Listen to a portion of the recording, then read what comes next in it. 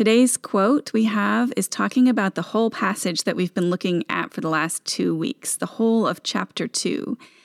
It says, "The whole passage is meant to position us in that place of blessing and protection.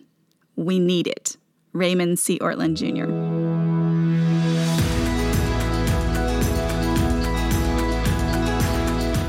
I'm Michelle Berkey, and this is God's Wisdom for Today, a weekday live broadcast series from the book of Proverbs. Just like a proverb, this show is a short, wisdom-packed nugget of truth teaching us how to live our lives well. The book of Proverbs is an invitation from God to step into the wisdom of God. It is a very practical roadmap for developing the skill of living.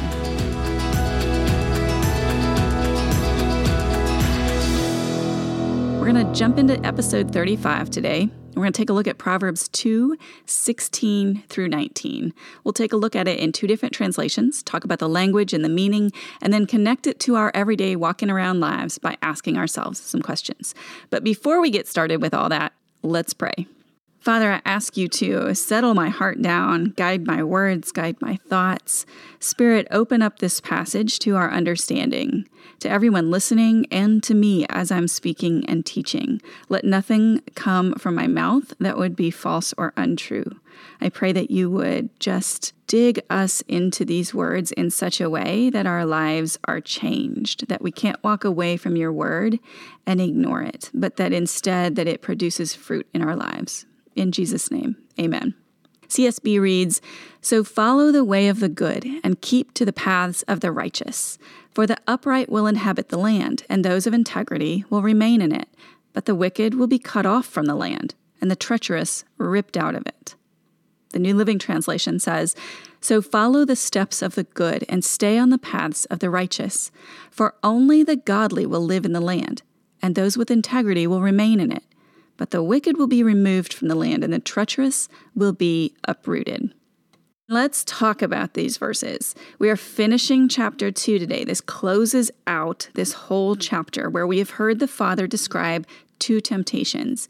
He's saying that discretion and understanding will save you from these 2 temptations. We talked about the evil man and the evil woman. We have a transition word leading into these verses. It's so, or for, or thus in the different translations. Discretion and understanding will protect you from temptation. So, if we do those things, the behaviors that we've been instructed in, and we avoid temptation, we'll be following the way of good. We've had a few days of what it looks like to be in the way of darkness, right? Most of this week we spent talking about different paths of darkness, but today we see a contrast with the way of the good or the right. John Kitchen says, "The primary intent of wisdom, however, is not simply avoiding evil, but seeking the good. The former must happen as an application of wisdom, but it's not the primary purpose. Wisdom is not first of all about refraining from bad things, but about pursuing God's best things. The orientation of wisdom is not primarily negative, but positive." So at the end of this chapter, we have a promise to the one who continues to walk in the fear of the Lord. And then we also have a final warning to those who would turn away from God's wisdom. But let's talk about the promise first. Verse 21 said, "For the upright will inhabit the land, and those of integrity will remain in it." Now this promise he has is for the upright, for those who are walking in integrity, those on the straight road, the right way, God's path. We've talked about those paths all week and how his path is the straight road, in contrast with the wrong way, the way of darkness. So let's talk about what they're promised, that they will inhabit the land. That sounds kind of odd to our ears, but it's a reference to Israel inhabiting the promised land of Canaan. It probably even has an eschatological sense in that it looks forward to the future when God and his Messiah will rule the land in righteousness. Even more completely, it looks forward to the new heaven and the new earth where, quote, righteousness dwells, as we can see in 2 Peter 3:13. In a general sense, inhabiting the land is receiving God's promises and blessings.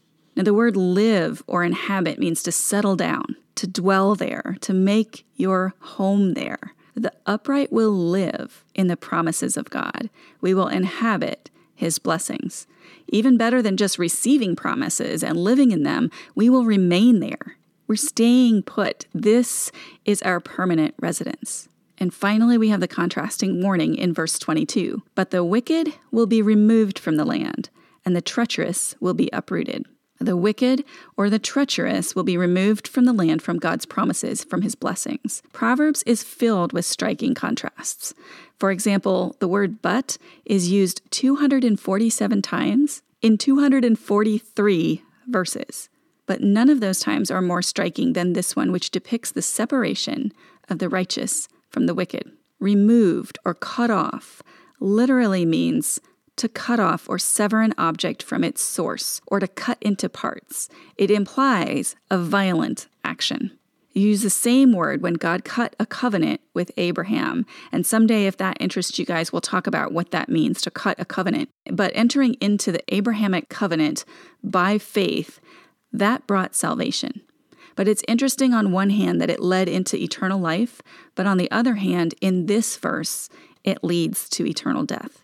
Here in Proverbs 22, the context seems to make it clear that to cut off from the land is to be cut off from the land of the living, not only in this life, but worst of all, in the life to come, throughout eternity.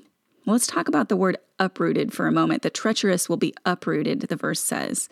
It's a verb that means to tear down, tear out, or cause to be displaced, to demolish, or dismantle. It was used also when Manasseh tore down the altars in 2 Kings 23:12. The Hebrew word used for uprooted is almost exclusively used in the Old Testament in the context of judgment, both temporal, in time as we know it, as in Deuteronomy 28:68, when we're prophesying of the 70-year exile of Judah to Babylon, but also eternal, as in this verse.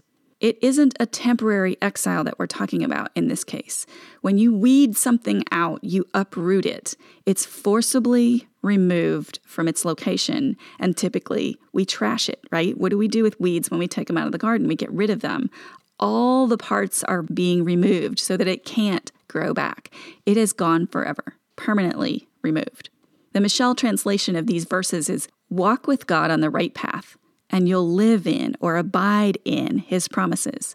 Walk in the way of wicked, and you will be weeded out and gone for good. So let's ask ourselves some questions. How badly do you want to inhabit the land, and why? A summary of this whole chapter might be, if you seek wisdom, she will be found and will protect you from temptations. You will be able to live in the way of the upright and inhabit the promises of God. But if not, you will fall victim to evil men or women and will walk in the way of darkness and be cut off from the land of the living. So as you think about that summary, what is one thing that you have learned from this chapter? And what is one thing that you can do in response to what you've learned?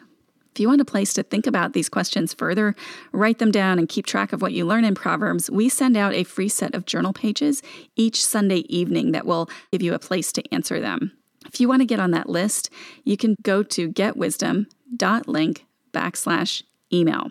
Getwisdom.link/email.